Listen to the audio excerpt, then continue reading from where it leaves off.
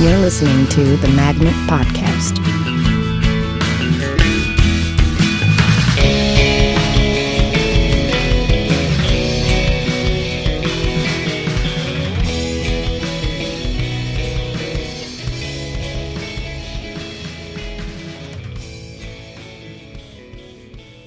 My most recent thing that I watched was on Netflix.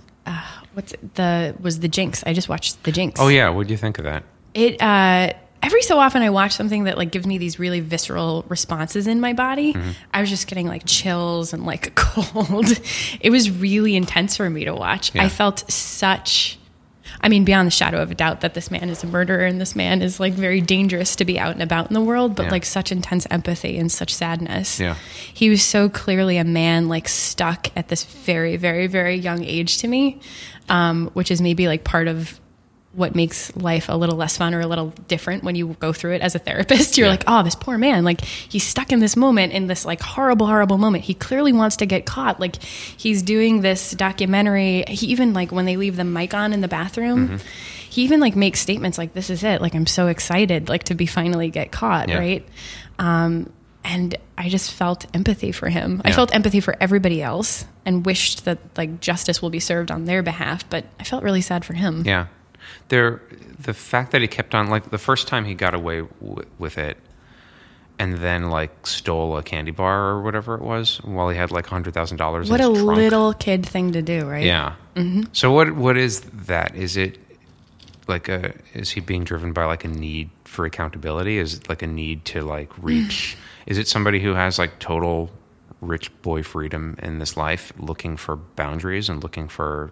I mean, that could be a total part of it. Absolutely.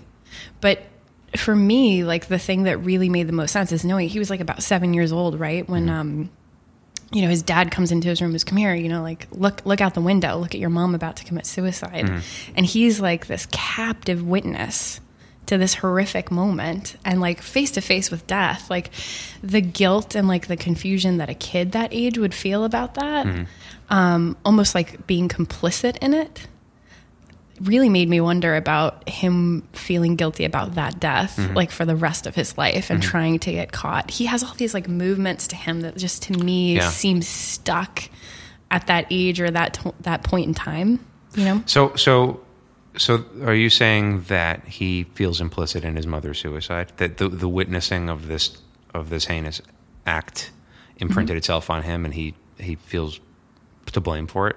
That's what that's what kind of made sense to me when I was watching it. Yeah. And God knows what the hell else was going on before that. 'Cause like we're talking about like age 7 for him. Yeah. Like people just don't jump off of a roof. What the hell was going on with mom before that? What the hell was going on with dad? That like dad's response is, I'm going to wake my children and make sure that they're witness to this. Yeah. And not also do anything to stop it. Yeah. I mean, there's such pathology going on there. It's just very, very, very interesting. And the other thing that was really surprising to me too is like the way the other family members treat him.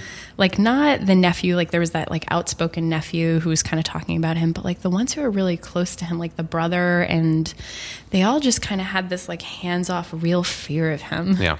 And it made me wonder what kind of a kid he was, and it made me wonder how long this kind of shit has been going on. Yeah. It seems like just a guy that has had such profound tragedy. Like it's like, and nobody ever stopped or intervened or like addressed like the fuck upness that was all around him. Yeah. It's interesting in the way that certain people can end up becoming like an embodiment of all of these like fucked up undercurrents in their family environment. Yep. You just become kind of like the living thing manifest. And now your life is playing out this like drama that's been going on for however long, and like what is it in your mind that then makes him a killer? Like, is there something about like reproducing, reenacting like the stimulus that he got when he was a kid? Oh yeah, and you want to tie this into some improv or something? Yeah, I'm speaking with Amy Rowe, by the way. We'll get into introductions in a moment, but right now we're talking about HBO's The Jinx, which if you haven't seen it, there's going to be some spoilers coming up. Yeah, and we're talking about like what it is in a person's heart and soul that makes them a killer, and also improv. Yeah. So, but we are always trying to figure shit out for ourselves. And I think that people are really, really creative, and they find really creative ways to play it out and to kind of like use the world as a lab to figure it out. I used to work with kids for a couple years who, had witnessed murder, had witnessed suicide, had been physically abused, sexually abused, neglected. And they would use play. Like, you set them in front of toys and you give them safety and you give them like space, and they would just play to figure out what the hell had happened, to make sense of it for themselves. Sometimes they would just play, beat for beat what happened, just to witness it and like maybe even feel some mastery over it. Maybe they'd change an element of it. Maybe there'd be some fantasy. But that's how people like come into their healing, and that's how people figure shit out, is they do it over and over and over again. If something happens that is so overwhelming that we don't have the capacity to make sense of it, either it's going to remain stuck and we're going to remain like frozen in that spot, or we're going to find a way to move forward. I see people doing that in improv all the time. In terms of improv behavior, or in terms of like hashing out like life issues? Well, we do it in life too, right? Yeah. Don't we like go out and find the person that's going to, like we have whatever issue that we have in our life or our family of origin, and then we go out and we date the person that's going to like continually poke at that wound over and over and over again. Right. Or we orchestrate some kind of situation. I think that people do that in improv scenes. Like, it's just coming from their minds. It's coming from their souls, the things that they put out there. I've seen people like clearly seem to be like working through some stuff. And I think that tends to be a really safe, healthy place to do it. Just like a kid in a room with like a bunch of toys figuring something out. I think where it gets really dangerous and where is when we don't have any consciousness into that process, and when we're doing it out in the world and like it's bringing harm to ourselves or to other people. If I'm doing an improv scene, I'll remember really clearly, I do a duo show called The Amy and Kristen Show. And Kristen had just been mugged very, like, in a really serious way in Philadelphia. And very shortly after that, we were doing a show in Del Close, and she actually initiated a scene that was mugging. And there's like a lot of safety in our relationship, and nobody else watching the show would have known that, but I knew that, and I was in on that. And, she did this scene where like she was the mugger, mugging me, and acting that out and figuring that out and making sense of what it was that happened. Is part of that also kind of disassociating yourself from from being trapped in reliving the fear and vulnerability of that by objectifying herself in that scene? I'm way out of my depths here, by the by. Hey, you're a human. You're in your depth. Hey, thanks. This is about human experience. Thanks. Yeah. Is there something to that where by taking the role of the attacker in that scene, she's able to replay that scenario and not be the passive participant anymore? Like, are you able to regain a certain amount of control and composure and move on from a traumatizing experience like that by being able to disassociate yourself from just that intense feeling of being vulnerable to somebody else's power? Yeah, absolutely. I mean, and you see that with, kids who are like getting hit at home. They'll go to school and then they take on that role of the aggressor and they beat up other kids. It's like, let me identify with this person that I see is powerful. Let me remove myself from the role of being the terrorized, and let me like work this out for myself in this other way. So, yeah. Cool. We're speaking today. You're listening to the Magnet Theater podcast, by the by. My guest today is the amazing Amy Rowe, improviser, psychotherapist. This is a fascinating way to begin this conversation. Yeah, talking about death, talking about killing, Yeah. Well, how important is the audience in that formulation? In that formulation of people. Well, when you're watching kids like reenact traumatizing scenarios for themselves with their toys and using play and pretend to unshackle themselves from the emotional power that has. Yeah. How important is it that they be witnessed in the act of doing it? Oh, 1,000%. Yeah. If you think about something really traumatic happening in the lives of people and you talk to them years after the fact, who's jumping to my head right now are people who survived the Holocaust. And you talk to them about like the horrific tragedies that they endured. Something that's really a part of their stories is that there was no witness, or there was a sense of like who was witnessing doing nothing. It's one thing to go through a horrific, tragic event, but if you know that the world is watching and that the world is going to step in, or that the world at the very least is going to be right there beside you and say, God, I'm so sorry that this happened. It's a really different experience than like people turning their back on you or being paralyzed in fear and not doing anything to aid you. There's no safety in that. If you are playing out a scene, like a kid is playing out something with toys, and you're there just witnessing it, and just even, using some statements and narrating a little bit of what you observe and sharing your observations, you're telling that kid, I'm right here with you and I'm seeing this. That in and of itself, I think, is really healing. There's something pacifying in just knowing that you're being received by somebody. Oh God. Everybody in this world wants to be seen. Right. Probably the driving force behind all of us is we really want to be loved. We really want to be cared for. Yeah. We really want to be seen accurately as we really are. And that's huge. If people miss the mark, think for yourself about like telling a really important story and people just completely not getting it. That sucks. It's an awful feeling. Yeah. So much of the attraction that people have to the world of improv, apart from maybe just getting the performance bug, but so many of the stories that you hear people saying, along the lines of it being a life changer for them, I think have more to do with being in a classroom of people who are being coached to actually shut up and listen to you for a few minutes. Like, I think there's something just in that of like learning the skill of being an objective listener to another person and really taking in what they have to say, that alone keeps people like it begins a process of like healing for some people. And if you're in that place where you feel really heard and really listened to, like, if you walk into this classroom and that's where you really experience that, it's like awakens something in you. And like even without knowing, you're like, I want to be back there. I want to keep going back to that. I gotta find another $400 to do this again for another 8 weeks or, whatever it is. People just get addicted. People get so into it. What is your take on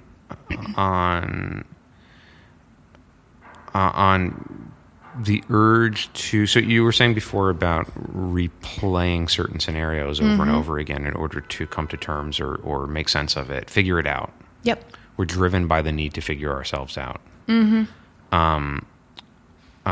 So what is your take in like a non-therapeutic situation? Just like I don't want to use this word, but like, non-therapeutic situation, just like a general average performance situation where someone there isn't like a trauma necessarily, but you're still feeling driven by like this urge to self-expression. I think for me, what's got to be in place for it to be a safe and a healing thing versus a non-safe, non-healing thing is just awareness of what's going on. Because I've been to shows and I've seen things that felt to me like, hey, you guys, you've just got to watch this. You guys I felt in the audience like captive to a story, like that I couldn't get out of and I couldn't escape from. I'm thinking about shows where like people hurt themselves, like do physical things for comedy and for laughs where they are harming themselves. And I know that for me sitting there, I feel like, is there consciousness into what's really going on right now? Is there real safety here? And I think that as long as people know what they're doing and are real with themselves about what's going on in that moment, because it's a real thing that people do where they just have this unresolved trauma in their heart and they just tell the story over and over and over and over and over again and like bring people in on it. That I don't see as like moving the story forward so much. Well, it's like a compulsive thing, right? Absolutely. You get that with offstage people all the time where they need to be heard and witnessed by you. And then you hear them or witness them, and then they continue to need to be heard and begin drawing. Like there's a lack of consciousness to it. It's just the replaying over and over again and the recasting of people around them over and over again in the roles of whoever their aggressor happened to be or whatever happened to them. Yeah. And that's where it's a compulsive, I assume, unhealthy behavior. It's a toxic behavior for the people around them, for sure. Yeah. And then what do the people around them start doing? Treating them like they don't want to be treated or treating them the same way that a person did in the story itself. Right. Which is an amazing thing but that to me is like, This is like that little kid playing with the toys. A person without consciousness that has something that happened to them on their head or on their heart, an assault that happened, that tells the story over and over and over again, and then people start turning their backs on them or distancing or not returning their calls. They're like using these people as their toys. You know, they're reenacting a scenario where something horrific happens and then people don't help them, you know?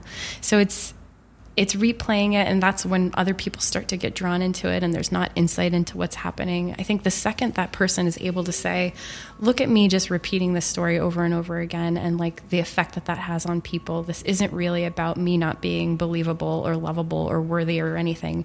This is just like me replaying this thing again. I need to do something different. I need to look at what that's really about. That's an interesting notion, that they're using other people the way that you would use toys. Oh, for sure. And I don't think people realize that they do it.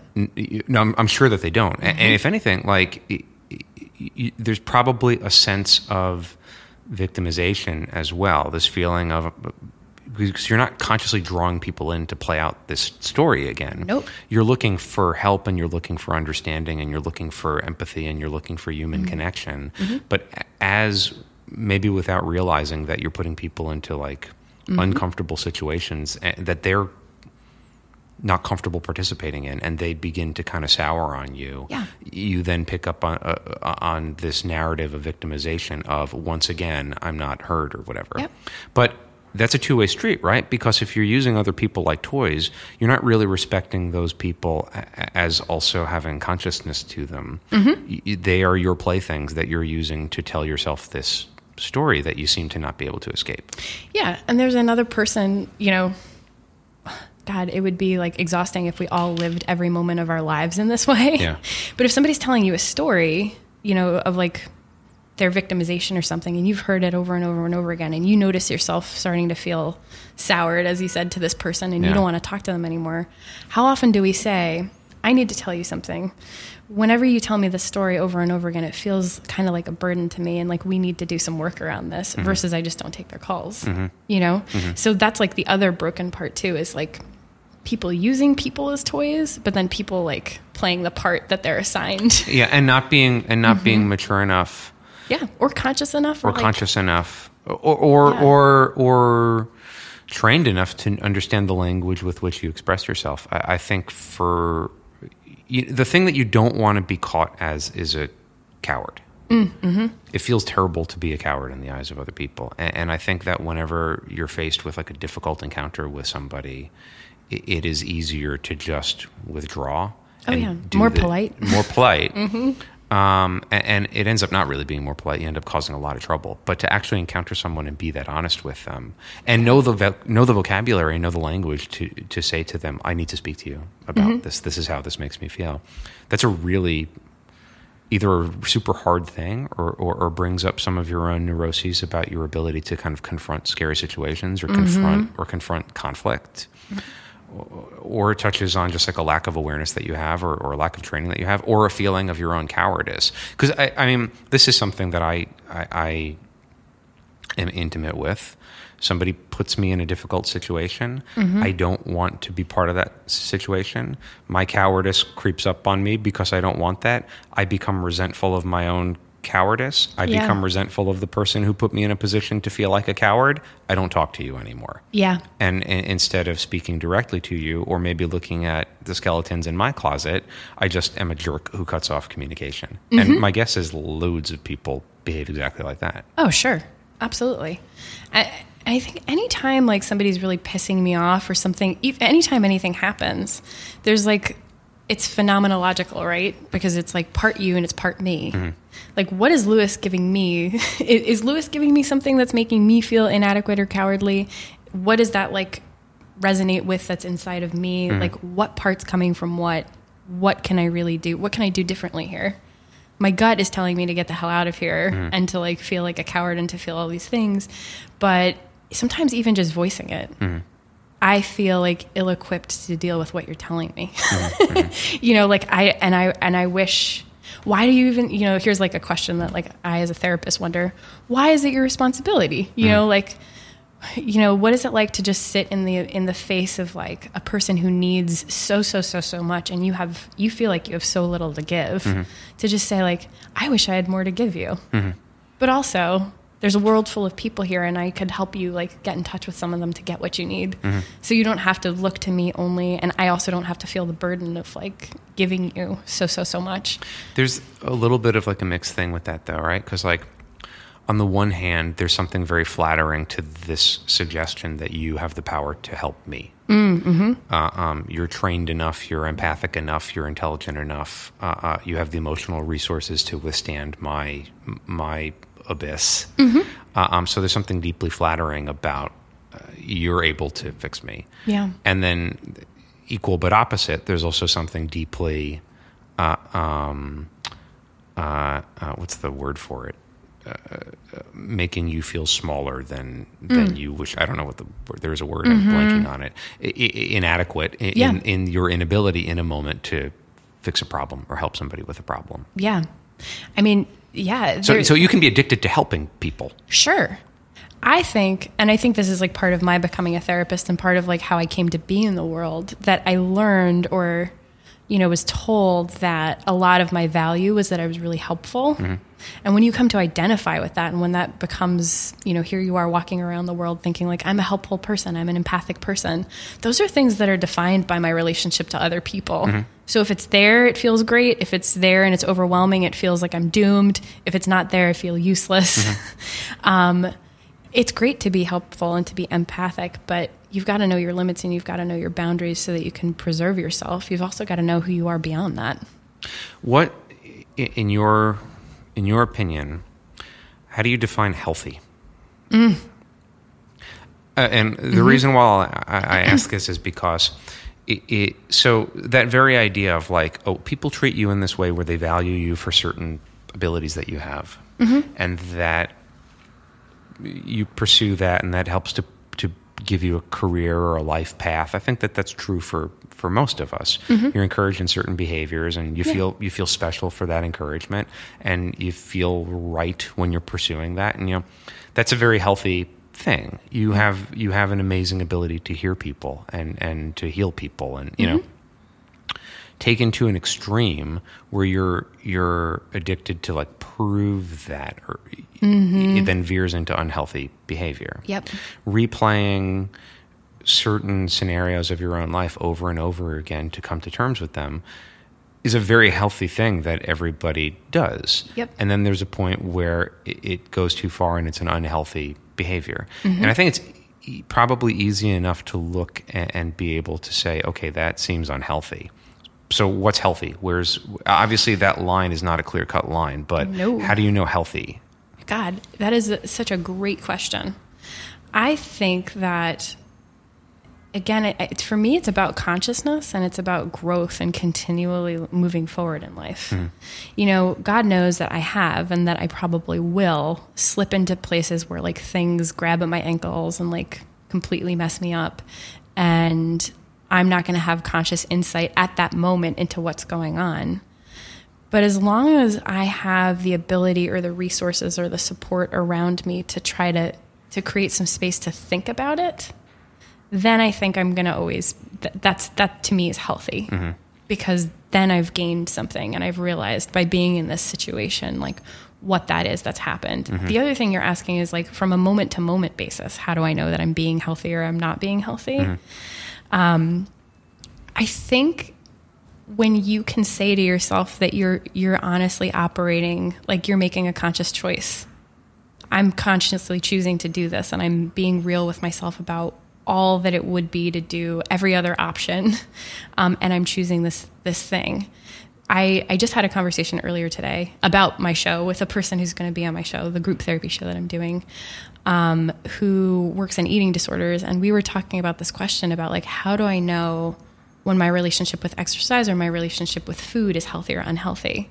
It's a really, really tricky thing, because there's messages all over the world saying that one thing or the other is not healthy, and like a million things that you could look at within yourself. But really sitting with yourself, trying to get as much insight from people outside of you, other consciouses that are healthy and that like can be objective, and trying to make an educated choice about your behavior. I think that to me is what's healthy.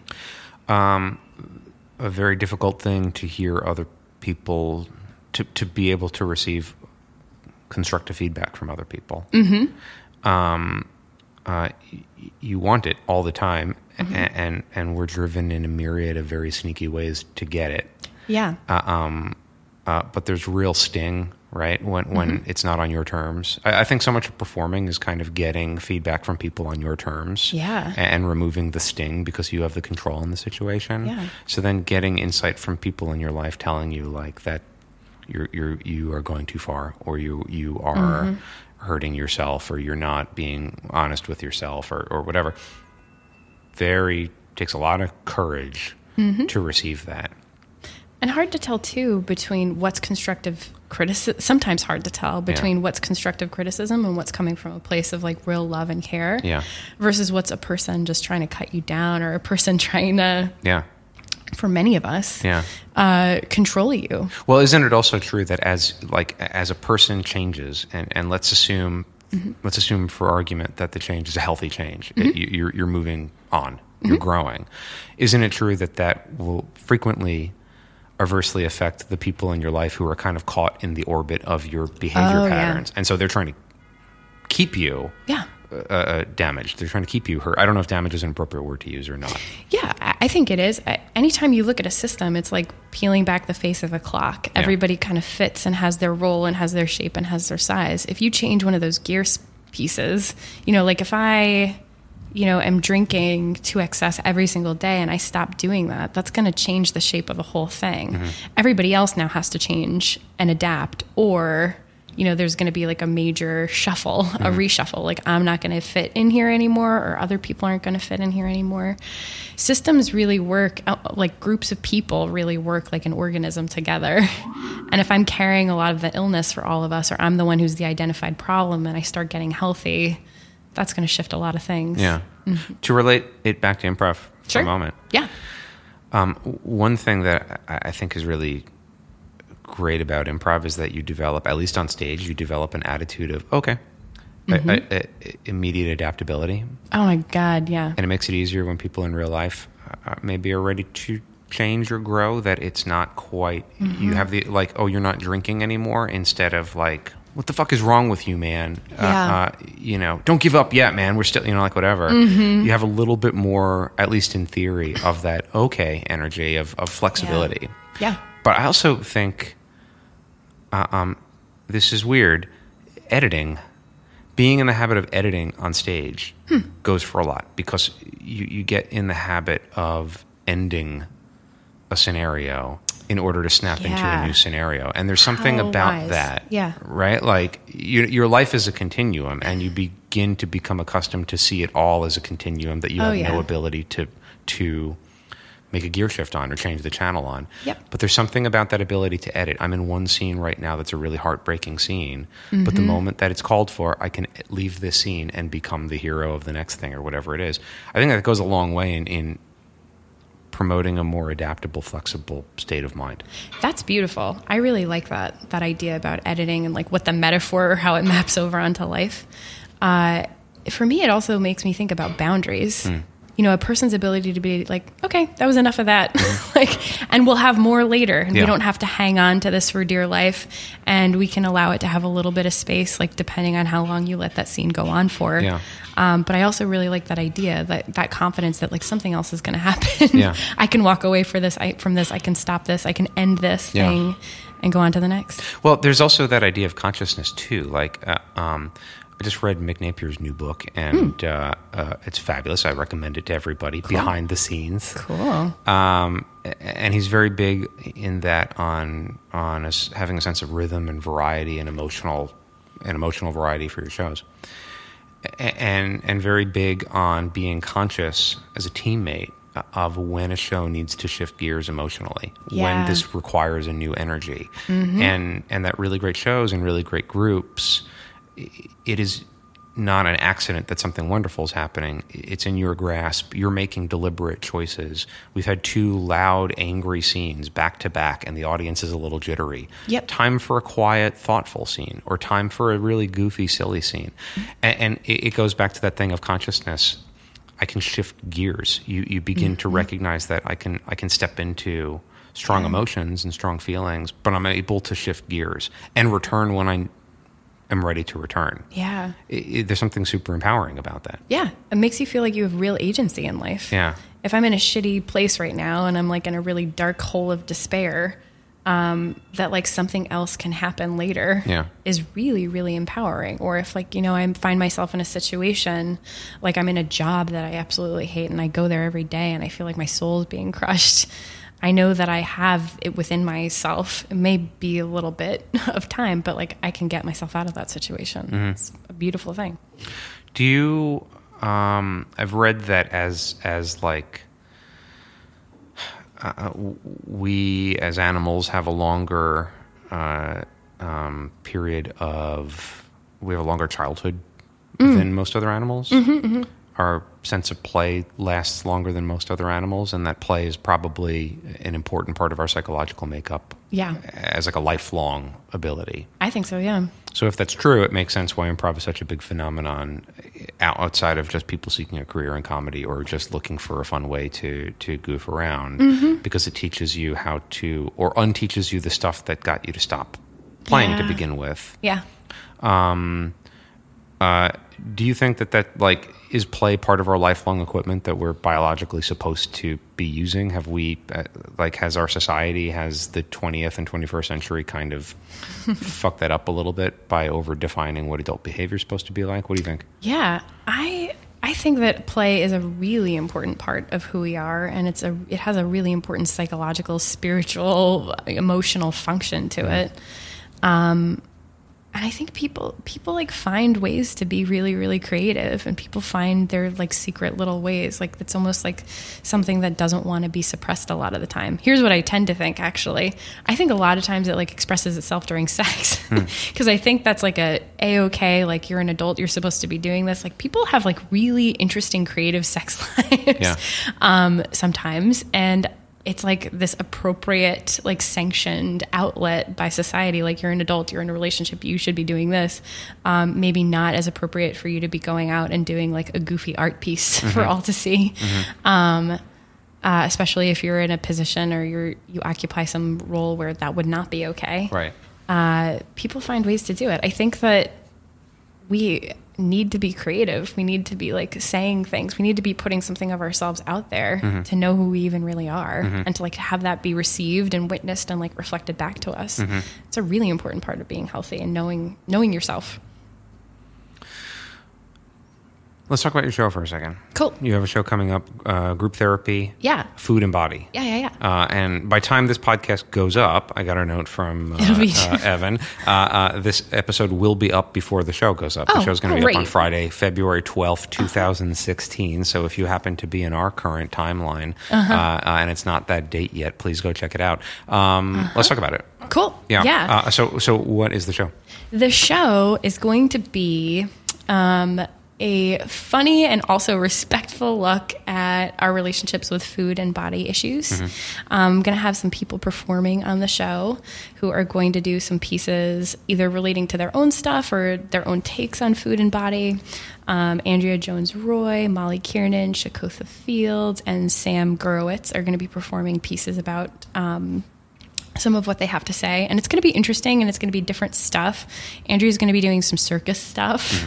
For example, Sam's going to be doing like a comedic song, and after these folks have kind of performed their pieces, I'm going to have a nutritionist and another therapist come on, and we're going to do like a little interview talk about some of these issues to help people know how to make sense of them.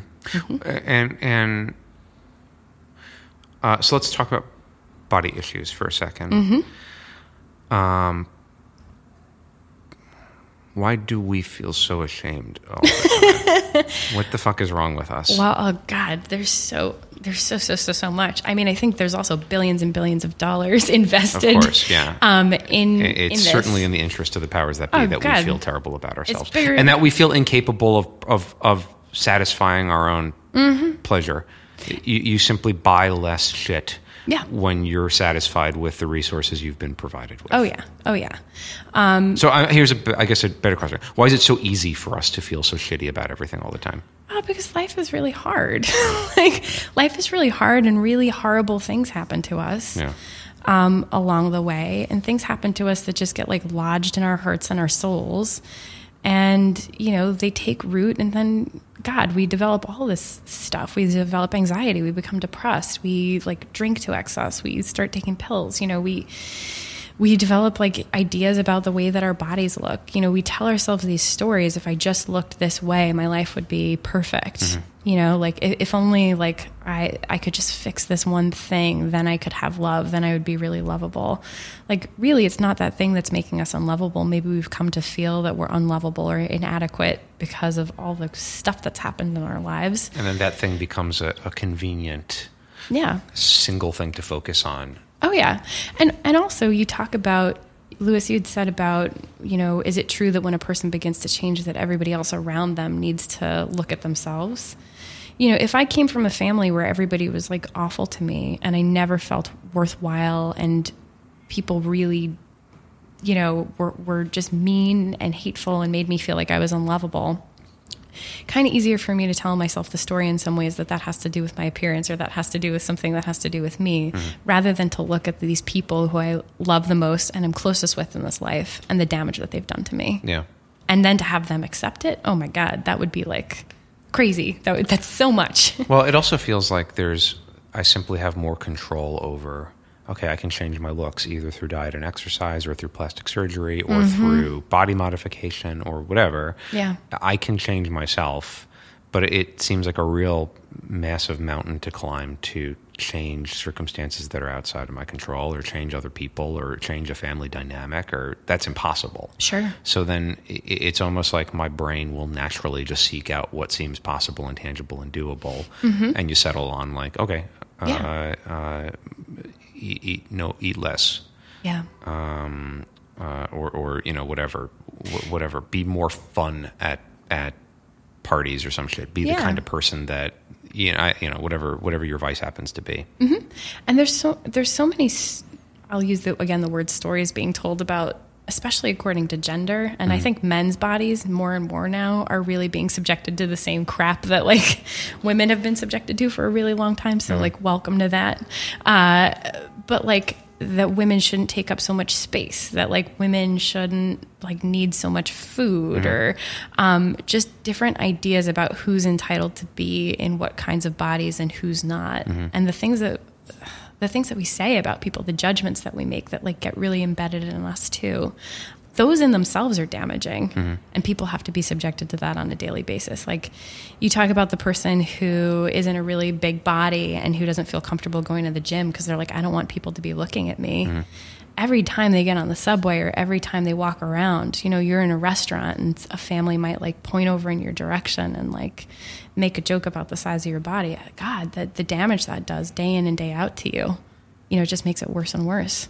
I want to talk about, you said talk about comedy and respect before, and that is certainly a topic that looms large in the psychosphere, and is one of those interesting balance things, because I think some people struggle to be both funny and respectful. It's not easy. I think loads of people don't struggle. This is something I want to say too, because this is a very hot topic right now, and a topic much in need of addressing. Okay. But one thing that I think it does distort is there are loads of people who manage to exercise taste and sensitivity. I don't think things are as bleak as, my God, everybody is fucking horrible and we need to need to police each other now. Yeah.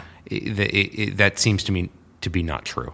There's that voice, and then I think on the other side there's the voice which almost sounds like this abuser to me, where it's like, God, can't anybody take a joke anymore? Yes. You know, that guy is on one end of the spectrum, Yes. and then on the other end of the spectrum we've got the person who's saying, You cannot laugh at anything Yeah. because that's a form of abuse. yeah. Yeah. And both of those voices end up dominating the conversation. Right. Because it's very hard. Both of them are asking for confrontation with their voice. And to a certain extent, rightly so. You need the one to counterbalance the extremity of the other.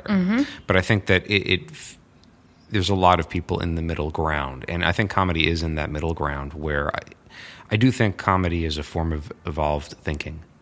I believe that. I think you think better. Comedy is a very... evolution has built it into us that there's an intense sense of emotional reward in laughing and enjoying things, and it teaches you to think better and more clearly and understand things. Yeah. You know, but comedy is also, there's a lot of meanness in it, and a lot of comedy has to do with taking a look at our fears and at our ugliness in a safe environment where we get to kind of exercise. There's an element of exorcism to comedy, I think. Yes. So I'm curious what your perspective is on, because you're someone who, you have a really sharp sense of humor. Thank you. I've seen you do horribly, horribly mean, terrible things on stage, which is, as an audience member, it's like, I'm paying good money to see terrible things happen to these people. This was a quote I had in a class a few months ago, and I was so proud of it that now I requote myself pointlessly. But it was about safety, and the gist of the quote is, we need to create a safe environment for everybody in the room, because terrible things are going to be happening to the people that we're creating. And we need to have an emotional environment that lets people know it's okay. This is pretend. It's not, you know. Yes. So you are someone who both has that edge to you, and there's a tremendous respectfulness and sensitivity and understanding of other people too. Where does that balance lie? What's your point of view on that? It's so tricky. I think. Sorry, it's such a broad, weird. It is a question. broad question, but God, I love it. This world is a hard place, and there's real tragedy to it. I mean, but I also really love being alive. Yeah. And it's just that simple. Like, horrible things happen to people in the world. Horrible things are going to happen to characters on stage. And it's just kind of like inviting that in and allowing for that to exist alongside the joy. That's, to me, what it is to, like, laugh at something that's, like, horrifically tragic. I think there's a time and there's a place, and there's, like, being empathic and responding to what's needed. For me, there's almost, like, in comedy, like, a surrendering to that fact, to the fact that the world can be so horrible and cold. It's like, what else are you going to do about it? You know, your choices are, and God knows that people have to do this, they need to, like, go into a pit of despair sometimes and just, like, be so angry and be so sad about it. There is also just, like, accepting that's that, and that's really fucked up. You know, and, like, what can we do about this? Isn't it really like, at the end of the day, isn't it really fucked up that we're all here and we're all born into this, like, really temporary existence that's, like, a struggle? That's really fucked up. It's comically fucked up. It's really funny, you know? Yeah. And a lot of people don't think about that every day, but I do. Yeah. Like, it's a weird thing to be alive. Yeah. It's fundamentally funny and strange. Yeah, if you don't recognize how weird being alive is, you haven't thought about being alive enough. Because the whole thing is a contradiction. Oh, God. Yeah. Everybody who's listening to this, what if everybody who listens to this goes into a deep existential crisis? It's okay. That's all right. Because I think on the other end of an existential crisis, if you really power through it, I think on the other end is a sense of wonder. Oh, yeah. You know, like, I do believe in faith. It's the stupidest sentence you could say, but to a certain degree, it's all kind of resting on faith because the whole thing is sort of a miracle. There's got to be a point. Yeah. It doesn't make sense that there wouldn't be. Well, even if there's no point, even if it's or even if there's no point in our scale of awareness, the kind of thing that we would define as a point. Regardless of the fact, it's happened anyway. What are you going to do? Yeah, and there is something so unbelievably weird about that I think modern mankind is a little bit out of touch with a sense of wonder and a sense of awe. We are. And that is probably a deeply necessary emotional experience that people have to have from time to time. As a thinking animal and a self-aware animal, or a largely self-aware animal, able to confront the bizarre paradox of existence, I think that a sense of awe, define that however you want, is sort of an important experience that has to kind of ground you. It is. And we fail to get that sense because it's not really part of our daily discourse at all. It's not, you know what I mean? Religion is something that's been really bastardized by a lot of real stupid people. Oh, yeah. And then really kind of the door's been closed on it by a lot of really smart people who mistake being smart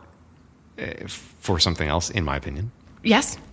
And you end up cutting off, I think, a really necessary experience of being part of a whole that we are unable to fathom. Oh, yeah.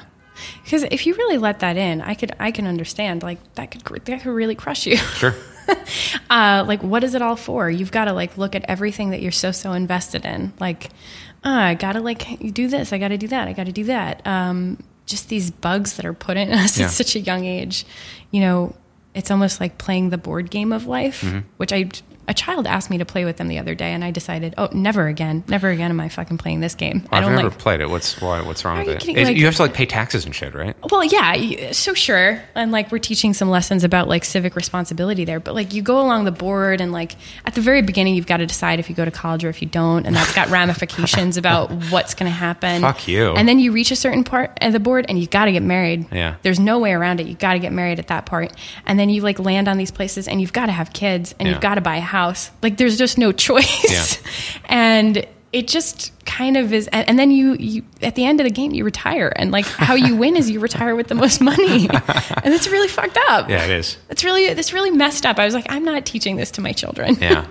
But, like, yeah, if you were to really let in, what the hell sense, what really does it in this huge, vast universe mean for me to retire with X amount of money in the bank versus not? And you really allowed yourself to feel, in proportion to all else, what that meant.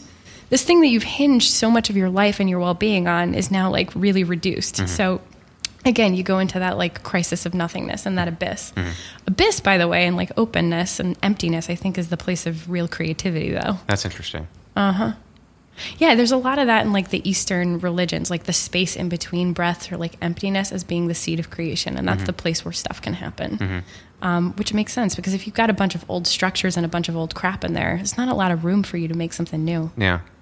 Well, there's also, creatively, nothing surprising can happen if you're just already filled up with the shit that you already have. Like, the best that you can do is put a new costume on the action figures that are already in your play chest. A new spin. Yeah. You end up making the same movie over and over again. That's very interesting. Yeah. My favorite, I'm not going to give the quote because I feel ridiculous saying it, because it's written in, like, early 20th century prose and it sounds foolish coming out of my mouth. But could you say it in an accent? No, I can do an accent when I'm not asked to do an accent, and it's horrible.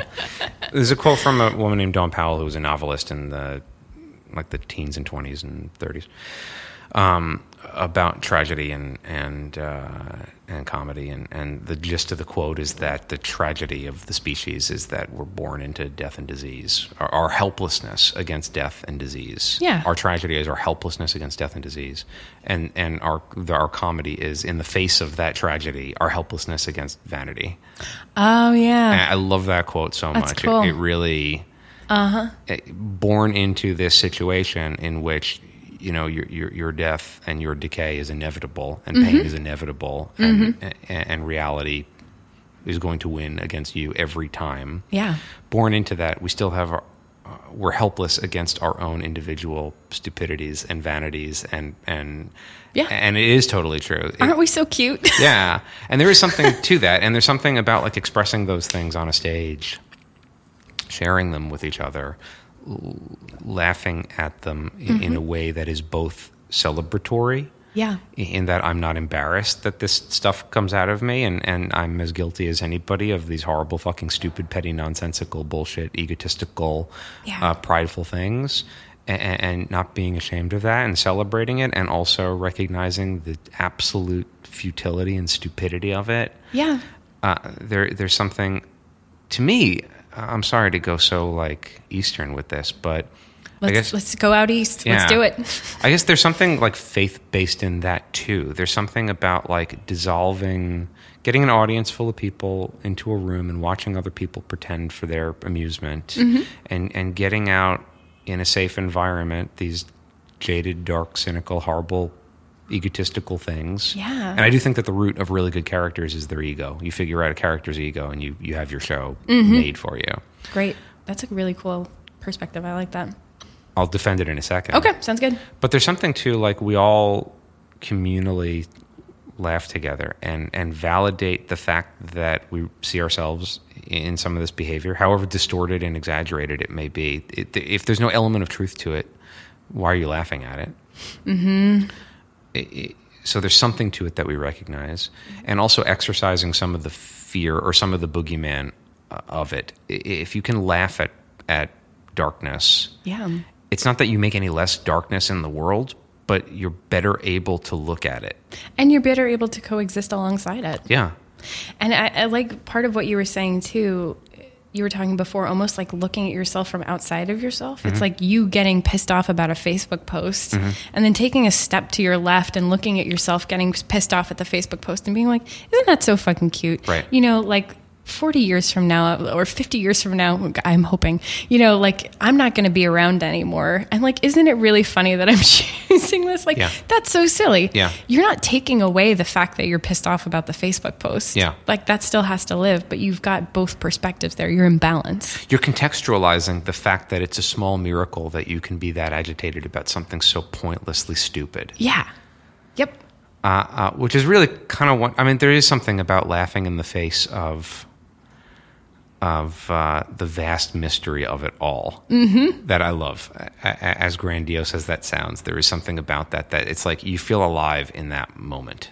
It's great. And sometimes I think about comedy and I'm like, okay, I'm like a pretty existential person and I like live in this space and like my internal world is a certain kind of way. How the hell am I going to like connect with other people? Or is anybody ever really going to find like what I find funny?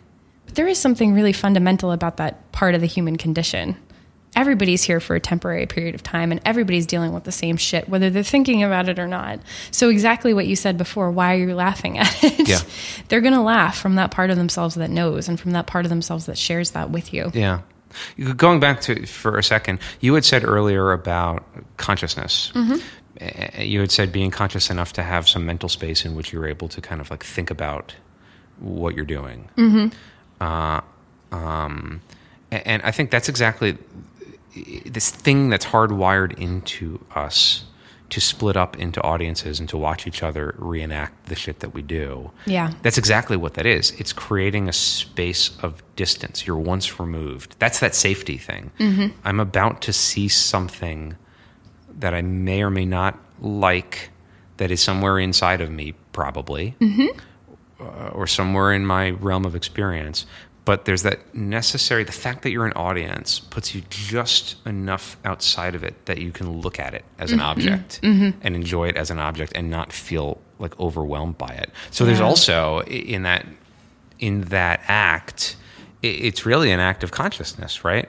To be able to take a step back and watch people behave and watch people exaggerate that behavior is a step of necessary distance. Yeah. In which you're making yourself conscious of certain things that maybe are just kind of just under the surface or just close enough to you that you're not able to recognize the picture or recognize the pattern or recognize the fact that like, oh yeah, I do go for that extra drink at the end of the night. I do date that wrong person. I am shitty to somebody like that. I do post horrible things like that, whatever. And doesn't it, I was just thinking about this before, somebody that I'm friends with, and I'm blanking on who it was, wrote a tweet, you know, and it said, like, I just ate a whole sandwich before going out on this date so that this guy is going to think that I that I don't have to eat that much food.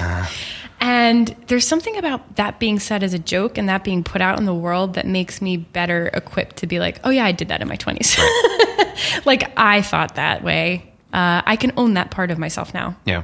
Got it. Yeah. Exactly. I do have that one drink too many. I do that wrong behavior. And you are going to succumb to your weaknesses from time to time, no matter how evolved you are. You are going to succumb to your weaknesses, and weakness and cowardice again are things that we're like loath to admit to. Mm-hmm. But there's something about like, I don't know, we share those weaknesses, we recognize those weaknesses, mm-hmm. and it gives you the ability to so you can succumb to a weakness without having to admit defeat or lose all dignity, or that's that thing where it's like, I cannot smoke a cigarette, I cannot have a drink, I cannot have a burger, I cannot have pasta, because if I have one, it erodes all my willpower. And I mean, I guess that there's a truth to that, but how much of that is also sort of like a story that you build up in your mind that you become so afraid of submitting to a weakness that you have to admit defeat? Oh my God, my weakness, submitting to a weakness means I am a weak person, period. Yeah. So if I do this, I'm defined by this, rather than, you know what, I overate last night, I drank too much last night, whatever. I think about this a lot with regards to depression, because I would say that I was depressed for various points of time, in my teens and like 20s.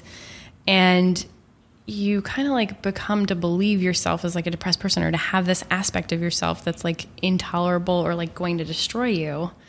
And I know that every time that like sadness or despair crept in my life, I'd be like, nope, nope, nope. Versus like having a balanced relationship with it, where it's like, I'm just like fucking in despair right now, and life really sucks, and like nothing's doing it for me. Nothing's making me feel really excited. And like allowing that to be, like that was so important, to just allow that in. Versus, it's kind of like your example of like the burger or the this. Like we try to excise these parts of ourselves that we can't stand, when really that like makes them all the more powerful, because they're not going away. Right. They're not going anywhere. Right. The moment you're allowed to be like, aren't I cute? Like when I do this thing, or like, there I am having another burger. Like you don't want the burger as much anymore. Yeah. And you don't fear it as much anymore. Yeah. Mm-hmm. Yeah. That's interesting. You take back your power, I guess. Yeah. Because when you define that burger as your enemy and your weakness, all you're doing is feeding that burger with your power. Yeah. That's all it is. You're animating it. You're anthropomorphizing that burger. Yeah. And into this gigantic archetypal burger that has the power to defeat you.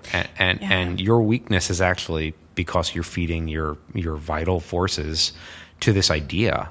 Mm-hmm. Yeah. And you begin to interrogate some of those things, like, if I ever do this, or if I ever like eat a burger, and it's like, well, what's so bad about a burger? You really like engage a person in those kinds of, it's interesting to me. Like, and I'm talking just about personal relationships now, not talking about like any of my clients, but I'll have a friend or somebody who's like, I just can't, I just got to get rid of like this like butt or these thighs or something. And it's like, what's really so wrong with them? People will defend that with such fierce, like, no, that's really the problem. Like, how dare you not take this seriously? Like, what, even just like gentle, like, well, what's so wrong with having a burger every once in a while? Like, what's so unhealthy about it?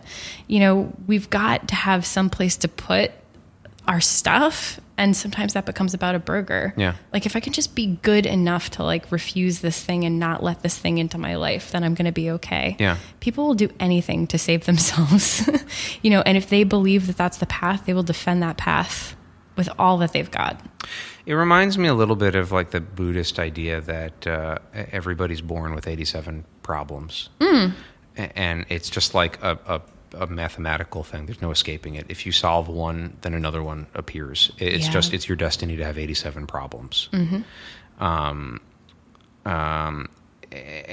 there is that kind of thing where you find like, oh, my gut makes me horrible looking, or my butt's too big, or my voice is stupid, or my ear, or whatever the fuck it is. Oh yeah.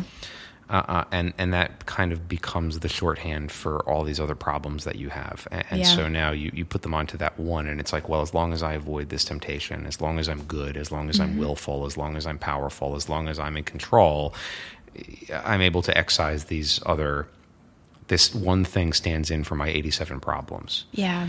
Whereas the reality, and I think that the Buddhist idea is much closer to reality. Mm-hmm. The reality is, nope, you have 87 problems. Yeah. Never more, never less. You have 87 of them. That seems much more honest to me. And I think that that's an idea that, like, 21st century Western culture has a really hard time embracing, because we have, like, the very idea of, like, dying. Exactly.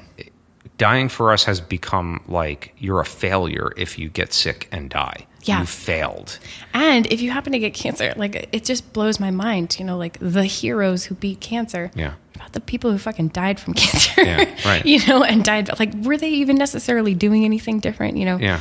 We love to tell a story about people who triumph and come back from death. Yeah. And not to deny, like, if you beat cancer, then I think that's fucking amazing. That's and amazing. You're a rock and star. you are a rock star. But there is something in that language where it's like the cowards who died, the cowards who succumbed to the cancer. People who gave up. Yeah. Which it's a really interesting thing, because it disassociates us, again, from the real world. Yep. And the real world is, we appear from nothing for reasons that are not fathomable to us, and then we disappear back to nothing, or maybe not even that. Who knows? That's the reality. We're part of a whole that comes and goes. Yep. That's what it does. Yeah. And somehow we've developed the confidence to protect ourselves in this bubble of our own creation and disassociate ourselves from that. And now we even define dying as, like, weakness that we can vanquish. So this idea that, like, no, 87 problems are part of your makeup, inescapable. Mm-hmm. You can't get rid of them any more than you can tear the skin off your own body. They're part of an inescapable whole. That idea, I think, it makes us very uncomfortable. Oh, totally. Because then it's like, what do you mean I have to live with this goblin belly of mine? What do you mean I have to live with this? How dare you say I have to live with that? You are violating my dignity by saying I have to, you know what I mean? Like, right. and it raises this, like, agita. Yeah. I'm speaking as if I'm talking about other people. I'm talking about me. Yeah. But we all hate our shit more than, like, for me at least, and maybe for you, who knows. It's so much easier for me to sit in a room with a person as a therapist or as a friend or as whoever and see a person's 87 problems and, like, love them and see them as a whole and see, like, the greatness in them.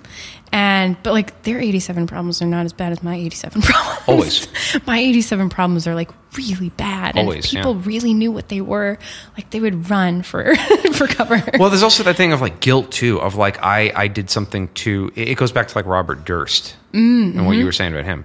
On some level, I did something to deserve these 87 problems, and I can never let that. It's not that my problems are any worse, because then you look at someone with, like, real problems, and you're like, oh my god. Sure. It's that like Hasidic Jewish thing of, like, everybody puts their problems in a room, and they get to choose which ones they want to take out, and you'll always take your problems again. It's actually it's the opposite of that. Never You mind. would take other people's problems? Yeah. No, well, I think the story goes is that you always feel like other people have it easier. I don't fuck it, whatever. I mixed stories. Sorry. It's okay. Cut this out, Grant. You could say it in an accent. Yeah, now I can't. I'm putting this out like that. What the hell point was I making with that? We're talking. I can look at your problems and love you for them. My problems, however, are a source of deep embarrassment. It's not that I have it worse than you, but it's a thing of my character necessitates that I have these problems, and my character is this unlovable thing. And I can never really show that to you. Yeah. Because on some really primal level, I'm going to be excluded from the group if you know who I really am inside. Yep. Which the horrible thing about that is, I don't even know who I really am inside. It's this guess. It's almost like this childlike guess that, like, well, I must deserve, things aren't right, therefore I must deserve that. Therefore so this guess is just this thing that you have not identified or expressed or looked at. Yeah. And that's such kid logic too, right? Like, people are treating me kind of like shit, so therefore I must be deserving of this. Yeah. Like, the child doesn't have, just as we, like, looking out in the immensity of the universe, don't have the ability to do this. Like, the child doesn't have the ability to grasp, like, really, whether I live or die, or I'm loved, or I'm okay, or clean, or dirty, completely rests in the hands of this one or two people who are like their own set of neuroses and messed up things. And if you really let that into your heart, like that's huge. Yeah. They could really fuck that up. So it's easier for them, for kids, to like look at grown-ups and say like, I must deserve this. This is about me, than to really realize that it's hinging on them and on like stuff that are completely beyond us. So we tell ourselves these vague stories like that I'm not worthy and I'm not lovable and like I'm always going to be treated this way and this must be true about me. Yeah. Because that's what we're capable of and that's what we were at that age. Well, it's like a biological thing too of like you have to trust grown-ups when you're a kid. You have to. Your brain is not formed. You're going to die. So you have to. And you just assume that they know right. And it's not until many years later that you figure out that they didn't know right. But even by that point, the groundwork's already been laid because there are all these assumptions that are like deep in your mental coding. Yeah. Based on faulty logic or faulty assumptions. You said something before about like not being lovable. That reminded me of another thing I read about how in comedy, and I think this goes back to the ego thing about comedy too. If you find a character's ego, you've found what's funny about that person. Well, because your ego is that which distorts what you see in the world. It's your lens, yeah. It's your lens, and that lens has a flaw or multiple flaws in it, and flaws that distort it in order to fit the particular shape of your ego. Right. And so part of what's funny about people is the way that we consistently overreact in the same ways, or the way that we consistently find ourselves in the same unhappy orbits over and over again. Right. And it's not funny when you're doing it. It's pathological when you're doing it. But when you notice other people doing it in the right context, it's hilariously funny. Oh, yeah. And part of it is recognizing the answer to your problem is right there. But this distortion in your lens is completely fucking you up from seeing that. You keep on getting in your own way. Yeah. And the result of that behavior over and over again is frequently comedy. Right. Frequently.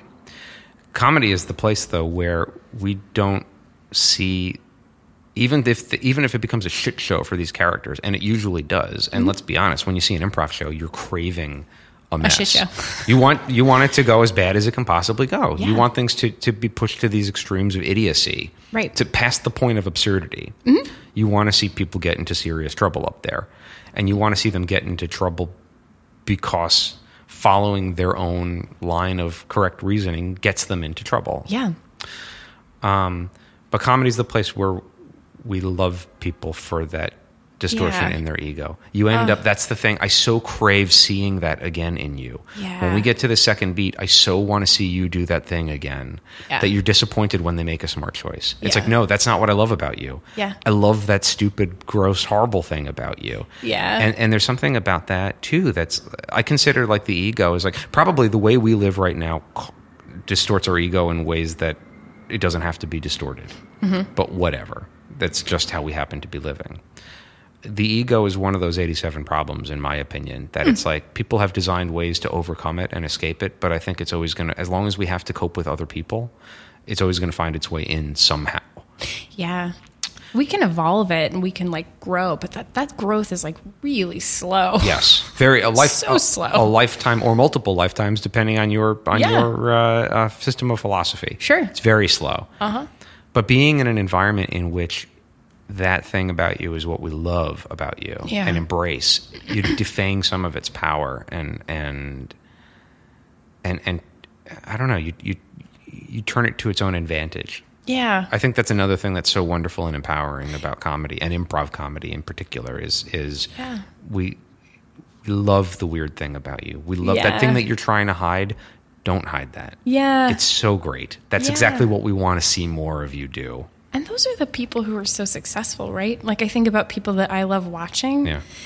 If it's not like explicitly put out there, they just kind of embody and like are really connected with those parts of themselves that other people would not find lovable, or that are like weird, or that are quirky. Yeah. And I'm not talking about like people who are quirky because quirky is in right now. Like people who really have that thing about them and who have just like brought it back into the fold and are like, this is one of my 87 things, but I'm not leaving it outside at the door. Right. Like I'm going to live with it and I'm going to play with it. And you get a sense of health from that person, though, right? Like it's in that way of like, oh, the healthy person is not the one who's escaped their problems. Yeah. The healthy person is the one who's integrated all that stuff, and it becomes a dynamic part of their emotional equipment. Yeah. Integration is a great way of putting it. You've just brought it all back in. Yeah. Mm-hmm. You had said at the beginning of this of watching kids reenact their same stories over and over again, and that you see performers reenact the same stories over and over again. I think that's another thing, to just tie it all back into improv one last time. That's another thing about the nature of heralds and second beats and third beats, I think. Yeah. There's something about like we return over and over in these multiple beats to find our way back to the games that we're playing. That reflects the way we really do that in real life. And I guess in an unhealthy situation, you just cannot escape this one orbit. Yeah. But in a healthy situation, you kind of use the power of this orbit to eventually break that orbit, and you end up in another different orbit. Yeah. I guess that's what life is in a way, is like... It is. I mean, if I within my family am a person who always does for others and is completely neglectful of myself, and that's like my game, it perfectly maps over with like a herald or something, because then I'm in the office, and how do I find ways to let myself be walked all over there? Right. And how do I heighten that by finding my, ways within my marriage and for my children to walk all over me too. And the guy on the subway. Right. But what's so brilliant about that in a herald, though, is now you're learning ways to consciously do that. Oh, yeah. You're taking the momentum of habitual behaviors and shifting that momentum into conscious game playing, which is actually, I mean, it's like the most Buddhist thing ever. It is. Yeah. Yeah. You're just and like you're having peace with the fact that that's even what a herald is, and that people relate to it, and that it's comedic. I mean, there's something to that. We all recognize that as being the truth of how we are in the world. Yeah. And maybe it is that thing, or maybe it's not that thing, but for us, but we know that it's that thing for that character, and we can watch them go through it. Yeah. Amy Rowe, this has been the most delightful of conversations. It's been very delightful. It's been great. Yeah, thanks so much. Thanks for being here. You can see Amy perform every week on Megawatt with Ariana Grande, the real Ariana Grande. We didn't even talk about Ariana Grande or Brick. We'll talk about that next time. And then you have group therapy coming up on the 12th of February. At 7 o'clock here 7 at the o'clock. Magnet. Yep. Friday, 7 o'clock, February 12th, 2016. Magnet Theater. I hope, please check that out. If you're listening to this past that date, get in touch with someone who saw it. And I'm doing the Armando Diaz experience a bunch this month, too. Beautiful. Doing it 3 times this month, so awesome. I'll be there, too, on Saturdays. Loads of opportunities to come and say hi to Amy. Yeah. Amy, thanks for being here. Thank you, Lewis. And thank you guys for listening. A couple of other thanks, as always, to our engineer, Grant Michael Goldberg, to our producer, Evan Ford Barden, to our executive producer, Ed Herbstman, and all of you kind, fine, wonderful people for listening to this podcast. If you enjoyed yourself, please give us a positive shout out on iTunes or any other of the multiple platforms that are expanding on a daily basis. Thank you all so much for listening. We love you to pieces, really, honest. Buy yourself some chocolate. Do something nice for yourself today. Thanks, Amy Rowe. Thank you. Bye. Bye, friends.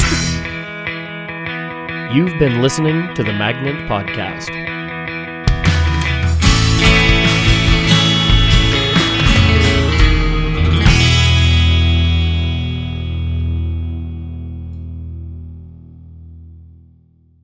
This podcast has been brought to you by the Magnet Training Center, where we teach classes in improvisation, sketch writing, musical improv, storytelling, and more. If you're interested in checking us out, we offer free weekly intro to improv classes. You can find out more about those free intro classes and all other classes we offer at magnettheater.com. Our podcast is available on SoundCloud, Stitcher, and iTunes. And if you've enjoyed this episode, please head over to iTunes and give us a positive rating. We appreciate the support. Also, be sure to check out the Magnet Theater for top-notch comedy shows 7 nights a week. All information regarding classes and shows can be found at magnettheater.com.